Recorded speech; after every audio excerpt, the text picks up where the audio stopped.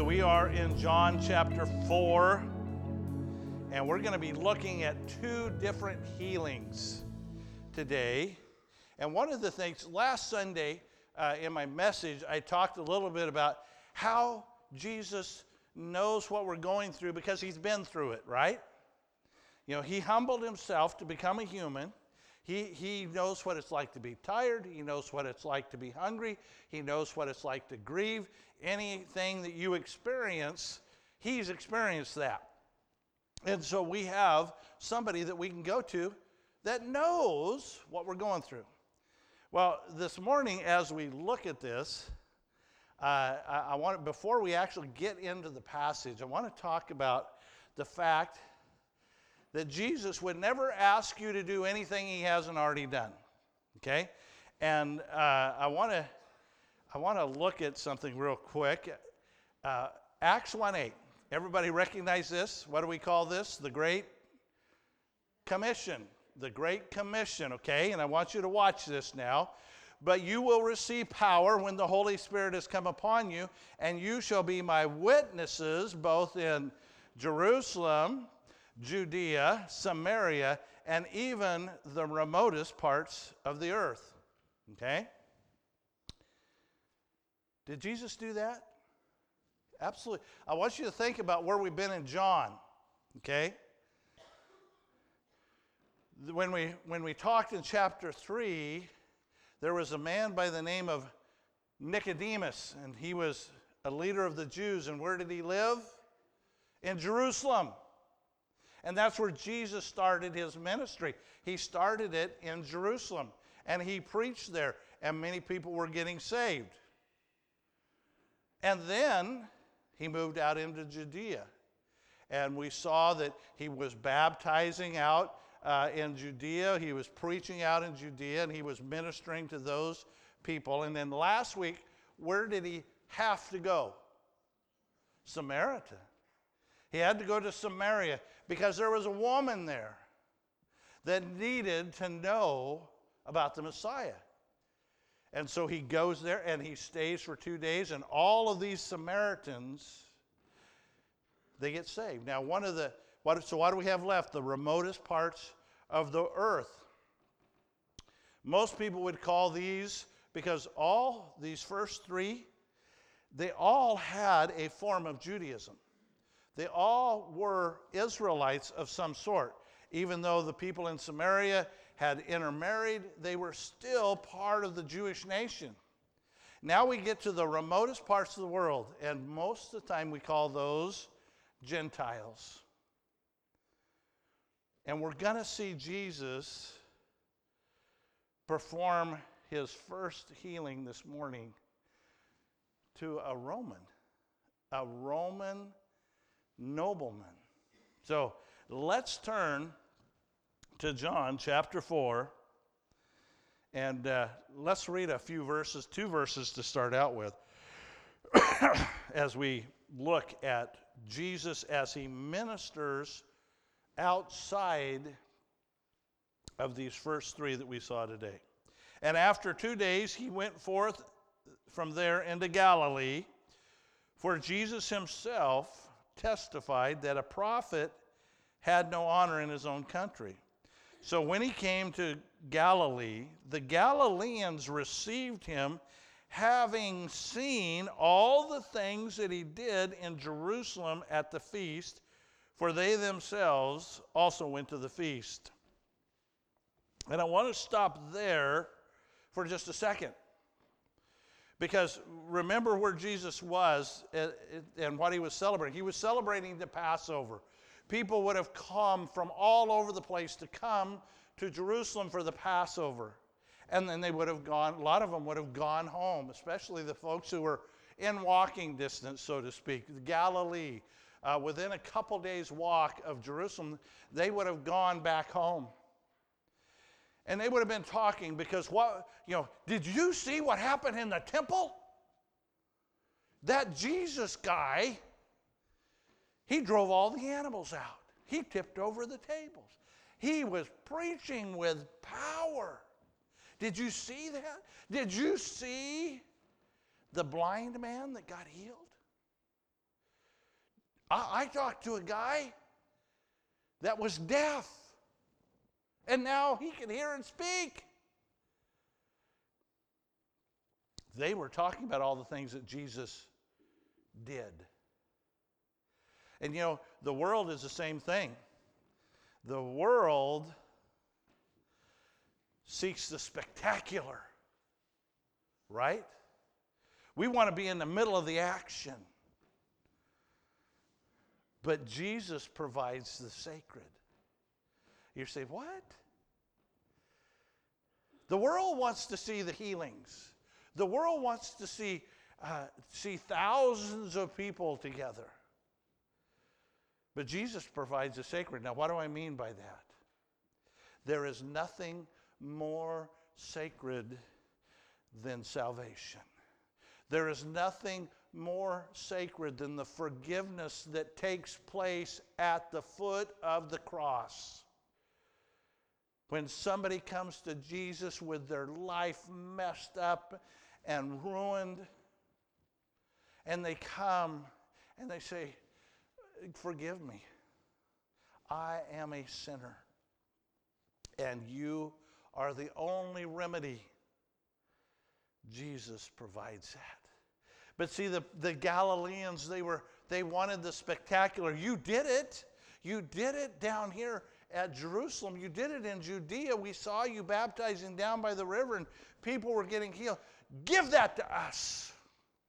Jesus said, oh, you guys are missing the picture.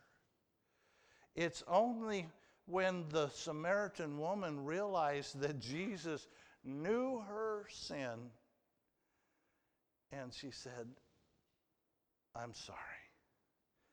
I need you. I don't need the water anymore. I need the Savior. And Jesus provides the sacred. And I really wish we as the church would understand that that's really what Jesus wants. Jesus doesn't want a big production. He doesn't want Madison Square Garden filled so that we can go there and feel good about ourselves. He wants people to come to him. And you, as we discovered last week, you have to come on your own. It's not a group thing. You come to Jesus on your own. Well, let's look at this first healing. John 4:46 through 54. Therefore he came again to Cana of Galilee, where he had made the water wine. And there was a royal official whose son was sick in Capernaum. And when he heard that Jesus had come out of Judea into Galilee, he went to him and was imploring him to come down and heal his son, for he was at the point of death. So Jesus said to him, unless you people see signs and wonders, you simply will not believe. And the royal official said to him, Sir, come down before my child dies. And Jesus said to him, Go, your son lives. The man believed the word that Jesus spoke to him, and he started off. And as he was going down, his slaves met him, saying that his son was living. And so he inquired of them the hour when he began to get better. And they said to him, yesterday, at the 7th hour, the fever left him. And so the father knew that it was at the hour in which Jesus said to him, your son lives. And he himself believed, in his whole household.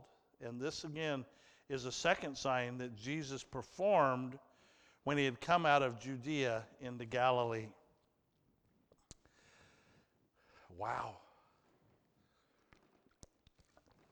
Now, who was this nobleman? Who was he?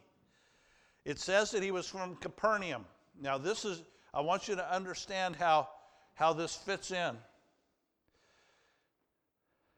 Capernaum was a place called the Via Maris, the Way of the Sea. And there was a road that went all the way from down in Egypt, and it came up and it stopped.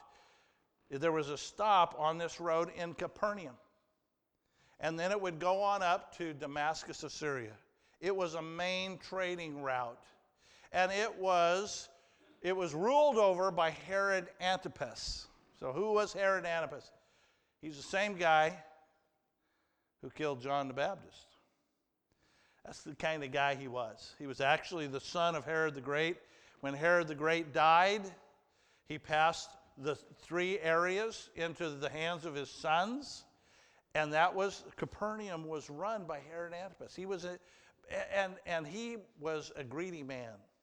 He would have said, okay, if you're coming through Capernaum. Matter of fact, they had a tax in Capernaum. If you wanted to sell your fish, because that was the big, Sea of Galilee, that was what their big deal was. They would catch fish and they would sell them. You had to pay the tax. John and James were fishermen. Andrew and Paul were fishermen. They knew well about this tax. That's why they lived over in Bethsaida. But if they wanted to sell their goods in the market in Capernaum, they had to pay the tax to Herod Antipas. And this ruler, this royal nobleman, as he's called, would have been somebody who was sent there by Herod, probably a Roman, obviously a Gentile, and he was sent there to control what happened in Capernaum, gather the taxes, make sure people did what they were told to do. And he's hearing about this Jesus. And he says, I'm going to go see him. And I'm guessing that the fact that he didn't take his son with him, the son was probably too sick. It said he was near death. It's a 16-mile trip. Now, we think of that as nothing, right? We jump in our car, we run to Salem, or 16, how long does it take you to walk 16 miles? I don't know, I've never done it, right? 4 hours for Michael, okay? 4 days for the rest of it. 16 miles. And what? He would have had to carry his son. And he would have had to go slow enough so that you're not hurting him, right? I remember I broke my leg one time, and I was at home, and I said, we need to go to the hospital. And of course, I'm like, hurry up. Well, it was hurry up until we went over the first speed bump. Slow down, right? Go slow. That hurt. So he said, I'm going to leave my son at home, and I'm going to go get Jesus, because he's what? He's a royal official. I'm going to go get this Jesus. I'm going to tell him, you need to come down and heal my son.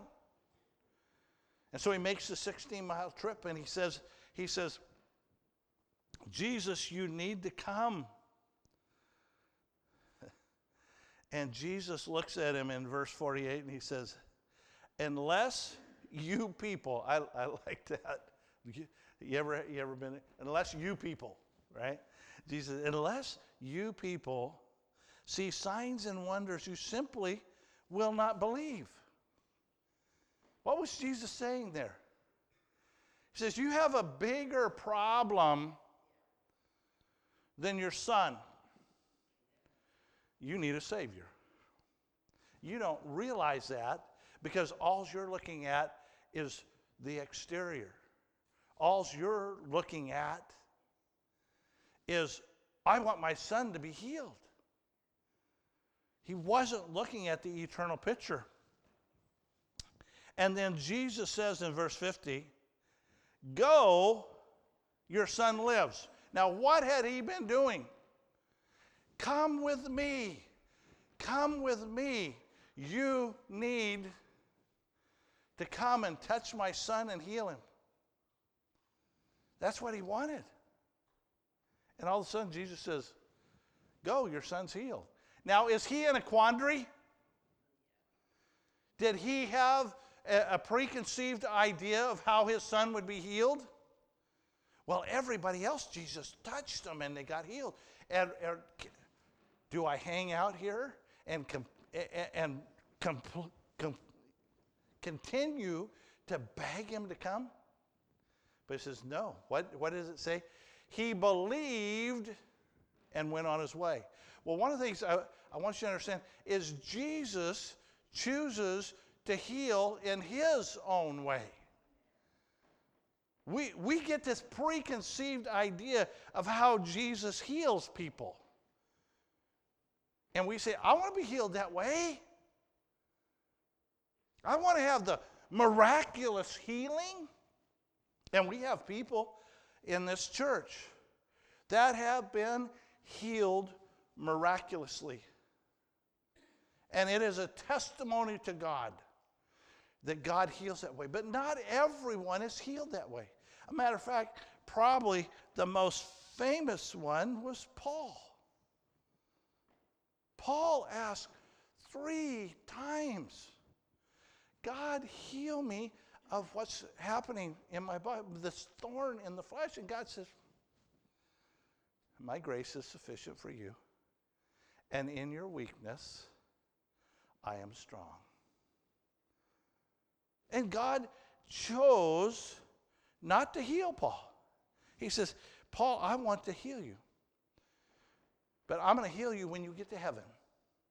Because I'm working through you in such a mighty way that if I healed you now, I'm not sure that you could handle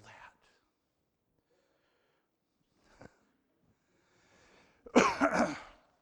In Luke chapter 7, there's a story of another man from Capernaum. He was a centurion. And he sent to Jesus and he said, Jesus, if you will speak the word, my servant will be healed. And he sent friends, Jewish friends of his, to go and see Jesus and said, just tell Jesus that I have a servant that needs to be healed. And Jesus said, I'll go see him. Because they convinced him he was a devout man. He said, this guy helps pay for our synagogue. He loves the Jewish people. And Jesus said, okay, I'll go down and see him. And he got halfway there. And this centurion, this Roman centurion, sent some more of his people out. And he says, tell Jesus, you don't have to come here. You are so powerful.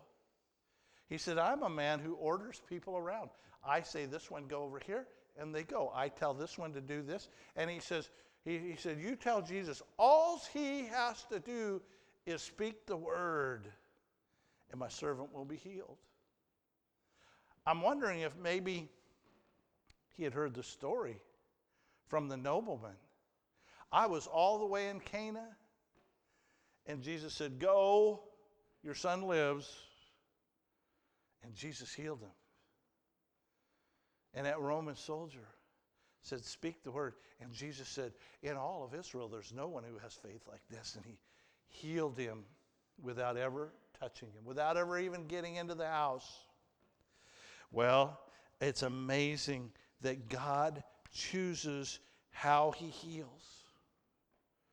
And folks, sometimes we don't know how he's going to do it.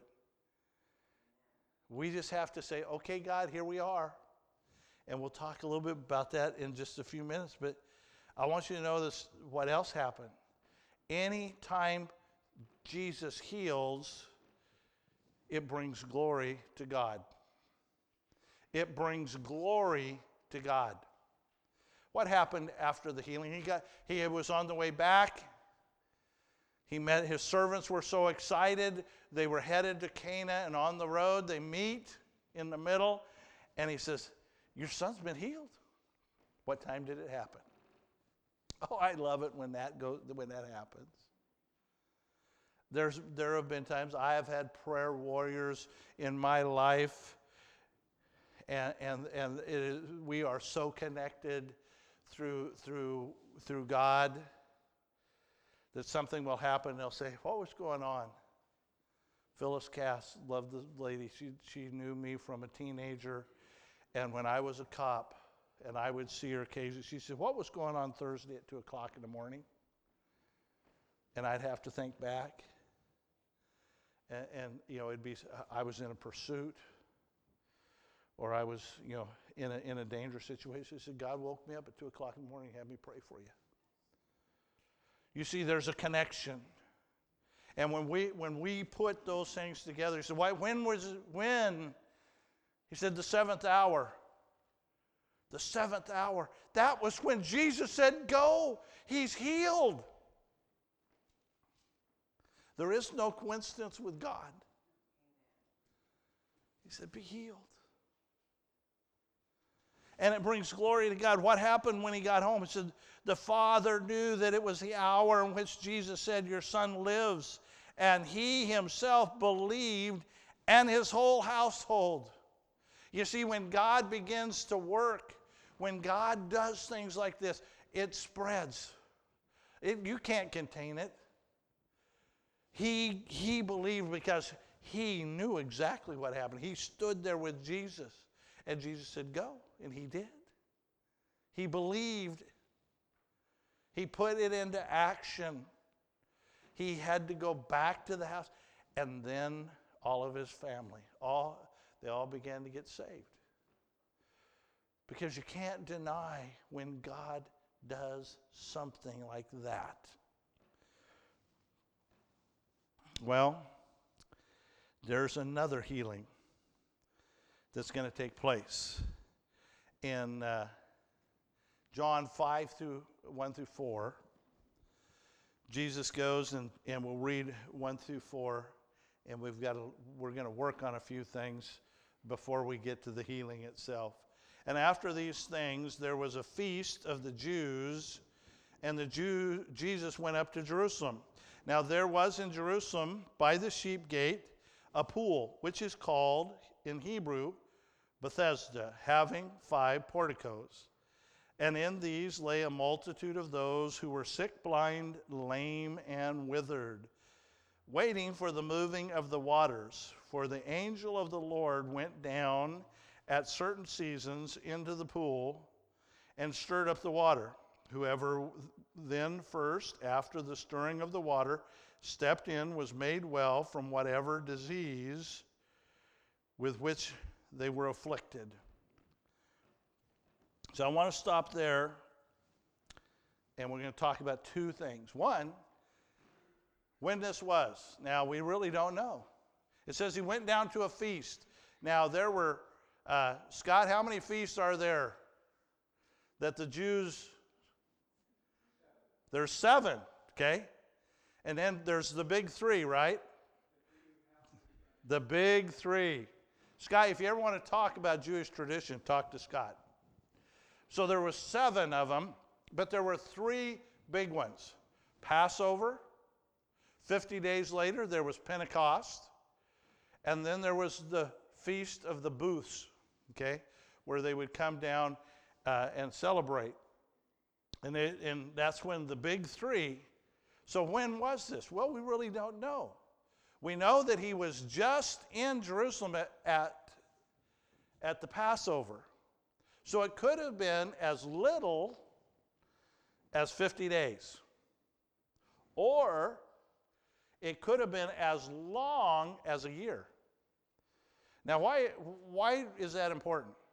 Because what is John doing? Remember? Go back to the first message I gave you. John is filling in the blanks.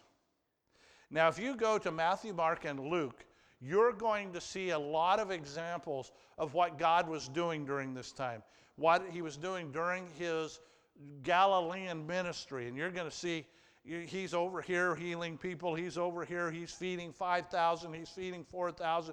God, what is he doing? And so whether it's at 50 days, which is the shortest time, it could have been, but it could have been as much as a year. Now, the other thing that I want to address is this. How many of you were looking in your Bibles and say, you read a whole lot more words than I did? Anybody? A couple of you, right? Okay. And most of the rest of you, you probably said, well, what's this deal with this parentheses in the last half of verse 3 all the way through verse 4. Most of you will have a parenthesis in there, and then there's going to be a little footnote down at the bottom. And it says, earlier manuscripts don't have this. Okay? Now, folks, I don't want you to think that, oh, wow, the Bible has a mistake in it. What it is I want you to, we need to understand how the Bible was generated, right? So the book of John was a letter, right? He was writing this out and he was sending it to folks so they would understand. They wanted him to fill in the blanks for us. And so he's writing this letter. And this particular one was written, John was written probably at the end of his life, somewhere around 90-something AD. He's writing this letter out and he's filling in the blanks. So he ships this letter off and it goes to a church. Now what does that church do? Well, they hire a scribe and they take that letter and they says, I want to send this letter to 5 different churches. So the scribe writes out, he copies it word for word and writes it out and sends it off. It's all handwritten, right? Well, this goes on literally for centuries. And as the centuries go by, what happens to those beautiful letters, handwritten letters? You ever go through grandma and grandpa's or great grandpa's, and the letters, and you pick them up, and what happens? They fall apart. And so as the church fathers are putting together the scriptures, putting together John, they find a fragment here and a fragment there. And they say, okay, so we get it all together. And somewhere along the lines, one of the scribes, most likely, said, the portico's gone. Nobody understands what was happening back then. So he put a little parenthesis in there and he said, this is what was going on at the Pool of Bethesda. This is what they were honoring. The fact that there was this belief that angels stirred up the water and people came down. So I put that in there. And then all of a sudden, years go by, and the parentheses come out of there. Well, the church fathers established the canon of Scripture, and all of a sudden, manuscripts show up from earlier in the 1st and 2nd century. Somebody, remember when the Dead Sea Scrolls were found? Some of you are old enough to remember that. But the Dead Sea Scrolls were found in our century. And lo and behold, opens up the eyes, says, wait a second, that's not in the original. Well, yeah, the interesting part is the church fathers didn't have a problem with that. The church fathers said, number one, it doesn't have anything to do with any of our basic theologies. It is just an explanation of what these people were experiencing at the time. I could go and get the book, any number of writings by Josephus, and he would have talked about this. So it's that little explanation. So when you see these, and they don't happen very often, but when you see these, we need to be able to say, God, not only did he speak through John, but it's okay to take this little parenthesis and say, it's just an explanation of what was happening at the Pool of Bethesda. Okay? So don't let this shake your faith and say the Bible is wrong. It is God's inspired word, but it has also come through translation into our language, and there's many, many factors that are taken into place to get to where we are. It is trustworthy. So don't get hung up on the parentheses. So let's go on to 5 through 9, and let's see what this healing's all about. A man was there who had been ill for 38 years. When Jesus saw him lying there, and knew that he had already been a long time in that condition. He said to him, "Do you wish to get well?" And the sick man answered him, "Sir, I have no man to put me into the pool when the water is stirred, but while I'm coming, another steps down before me." And Jesus said to him, "Get up, pick up your pallet, and walk." And immediately the man became well and picked up his pallet and began to walk. Now it was the Sabbath on that day. 38 years. Waiting for something that had this mythical, whatever it was, the stirring of the waters. Did people get healed? I'm guessing they did. Why else would people hang out there?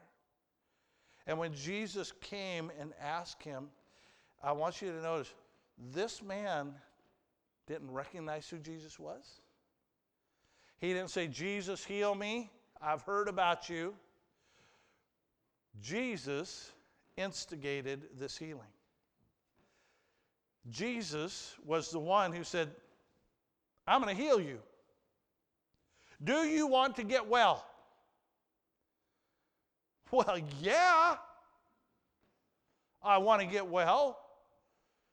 But what was he asking of Jesus? Will you hang out with me, and when the water stirs, drag me down into the water before everybody else so I can be healed? He had no idea who he was talking to. He was talking to the creator of the universe. He was talking to the one who made his body. He was talking to the one who knew exactly what was going on. Most people looked at him and said, "You're a lost cause. 38 years you've been hanging out here to be healed, and you can't get healed." But Jesus looked at him, and he had compassion. He said, "Man, do you want to get well?" And did you know that Jesus asked that question of us? Do you want to get well? You see, we have all different kinds of problems, don't we? And Jesus is asking you, do you want to get well? Are you tired of living in a broken relationship? What does Jesus say? Do you want your relationship healed? You may be in the middle of addiction, and addiction can be all different kinds of things, folks. It doesn't have to be somebody with a needle in their arm or drugs up their nose. We can have all kinds of, and you know what Jesus says to you? What? Do you want to get well? Jesus is asking that question. Do you need an attitude adjustment? What does Jesus say? Do you want to get well? Is having a bad attitude something that Jesus can fix? Oh, absolutely. You see, Jesus comes to us in whatever place we are. I'm going to get a little bit of meddling going on here. You know, preachers do that every once in a while. Have you been hurt by a brother or sister in Christ? Do what? Do you want to get well? Bitterness will eat you apart. I have seen so many Christians who say, "I can't go to church because I've been hurt." And Jesus says what? He says, "Where two or more are gathered together, there I'm in their midst." He says that's the body of Christ is where you function. That's where you use your gift. That's where God brings us together. And somebody who has said, "I've been hurt and I can't go to church," they need to be healed. And Jesus asks each one of us, do you want to get well?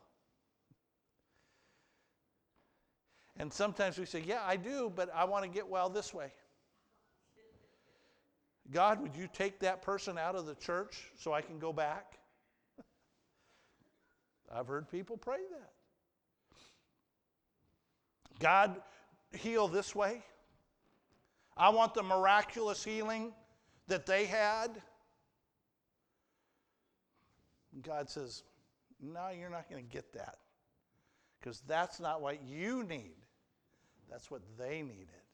I want to be careful. Don't compare what God has done for you with what he has or will do for somebody else. You see, we can say, I got healed this way. This is what you have to do. This is the 3 steps to being healed from bitterness. A, B, and C. God may not work A, B, and C in their life. You see, we can compare what happened with us. And matter of fact, there's a lot of people who write some really good books about this is what you need to do. And they may be spot on for some people, but there are times when God says, this is the way I'm going to heal. And it's going to blow your mind. It will be so over and above anything you could think of. And God says, I'm going to heal you. He looked down at this man who for 38 years, and I want you to imagine what he looked like. What did his legs look like? You ever see anybody who's been paralyzed from the waist down? What do their legs look like? They're just little sticks. I mean, I had a cast. I had my Achilles tendon repaired, and that was back in the day when they gave you a thigh-high cast for 6 weeks. And I remember after 6 weeks, I looked down at my legs and I went, oh, what in the world happened? 38 years. Even if whatever the underlying problem was healed, you would look at those legs and say, he couldn't even stand up. But when God heals, how does he heal? Oh, he heals completely. He said, get up. Not just get up. He said, get up and walk. And then what did he tell him to do? Carry your pallet. Wrap those blankets up. Throw them over your shoulder and head on home. You see, when God heals, it requires obedience. When God heals, if he wants to heal you of a bitter spirit, it's going to take obedience. God's going to say, you need to go back. You need to go back to that person. You need to apologize. Or you need to ask for forgiveness. You need to sit down and make it right. Healing requires obedience for each one of us. Well, we're going to finish up with the aftermath, verses 10 through 16. So the Jews were saying to the man who was cured, it is the Sabbath, and it's not permissible for you to carry your pallet. But he answered them and said, he who made me well was the one who said, pick up your pallet and walk. And they asked him, who is this that you say, pick up your pallet and walk? But the man who was healed did not know who it was, for Jesus had slipped away while there was a crowd at that place. And afterwards, Jesus found him in the temple and said to him, behold, you have become well. Do not sin anymore, so that nothing worse happens to you. And the man went away and told the Jews that it was Jesus who had made him well.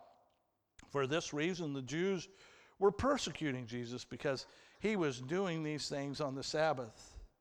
But he answered them, my Father is working until now, and I myself am working. I mean, this poor guy, this poor guy. What are you doing carrying your pallet? He says, I'm walking after 38 years. You see, the religious people got their focus on the wrong thing, didn't they? Well, the rules say you don't carry your pallet on Sunday. Well, this guy said, this guy said to carry it, and he healed me, so. But where does he go? He goes to the temple. He goes because the Jewish people were required to go to the temple to be clean. I mean, if you look through Leviticus, if you have this, you go to the temple, you show yourself to the priest, and the priest says, yeah, you're healed. And so he did what he was supposed to. He went to the temple. He's like going, I'm healed. Come take a look. You guys were by the pool of Bethesda. You know that I was crippled, and here I am healed. I want to certify this thing. And of course, the rulers, the guys that made up all these great rules, right? They're like going, no, this can't be right. You can't. He told you to carry your pallet. Come on. And Jesus sneaks into the temple. He finds this guy. And what does he tell him? Go and sin no more. You know, every time Jesus, you look at this, as you're reading through these miracles, when Jesus heals somebody, whether it's physical or whether it's moral. Remember the lady who was brought in adultery? What did he tell her? Who condemns you? If they don't condemn you, I don't condemn you. Go and sin no more. And that's what he tells this guy. Now, I don't know whether sin was a cause of his problem in the first place, but he says, you go and sin no more so you don't fall into the same problem again. Go and sin no more. You see, when we have healing requires change. We have to change our attitude. We have to change who we give glory to. We have to change our lives. Because once Jesus heals you, you're never the same. I mean, I can imagine this guy walking back into his family, and God says, hey, you're healed. Look at this. I can walk. I've experienced healing in my life. I could no more explain it to you what happened, but I know I've watched the doctors shake their head. There is no answer. You can look at the x-rays. You can talk to the people who were there. And God says, I spared you for a reason. I spared you because I have use for you. I'm going to send you places you will never know. When I was 23 years old, I was driving home to campus. I was back east at Liberty University. I was driving home one night at 10 minutes to 10. 10 o'clock was curfew. It was Wednesday night. That was Bible study night for all of the dormitories on campus. I had a Toyota station wagon, and at 9:45, the GE plant where they made mobile radios a mile from campus was getting out. A man in a Ford four-wheel drive pickup ran the stop sign right in front of me.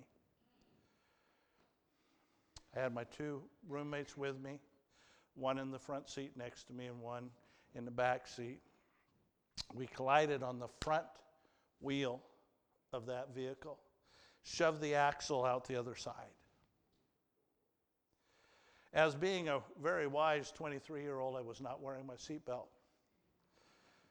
My face went through the windshield. My right shoulder buckled the dash, and my right knee tore the gear shift out of the transmission. My roommates were able to duck down, and neither one of them were injured. To get me out of the car, they literally had to cut out the back hatch and take me out the back. Loaded me into the ambulance, loaded my two friends right next to me. They needed to be evaluated at the hospital because of how horrific the crash was. I was unconscious from the moment that we had the collision. I fell over in my roommate's lap and freaked him out. not moving, barely breathing. Bandaged my head, put me on a backboard, bandaged my leg to stop the bleeding, hauled me out of the back of that car, put me in the back of the ambulance. It's about a 10-minute ride to Lynchburg General Hospital.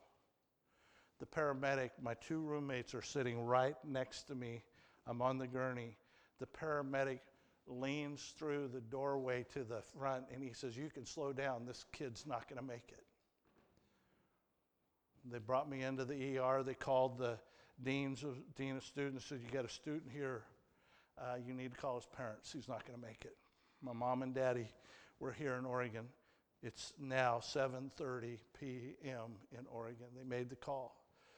Pray. We're at the hospital with your son. He's not expected to live. And they began to pray.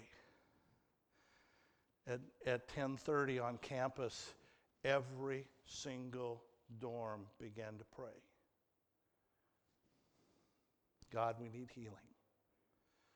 They suspected that I had a massive brain injury. They started taking x-rays. I had a laceration that went from here to here. My right ear was torn off from here to here. They said, they started taking x-rays. Nothing's broken. His skull is intact. My doctor he was a thoracic surgeon, started stitching up my head. He was great. He did a really good job. Can you see it? Right? It goes here to here. 40 stitches. Sewed my ear back on. He said the weirdest thing was I started singing gospel songs in the middle of him sewing me back up.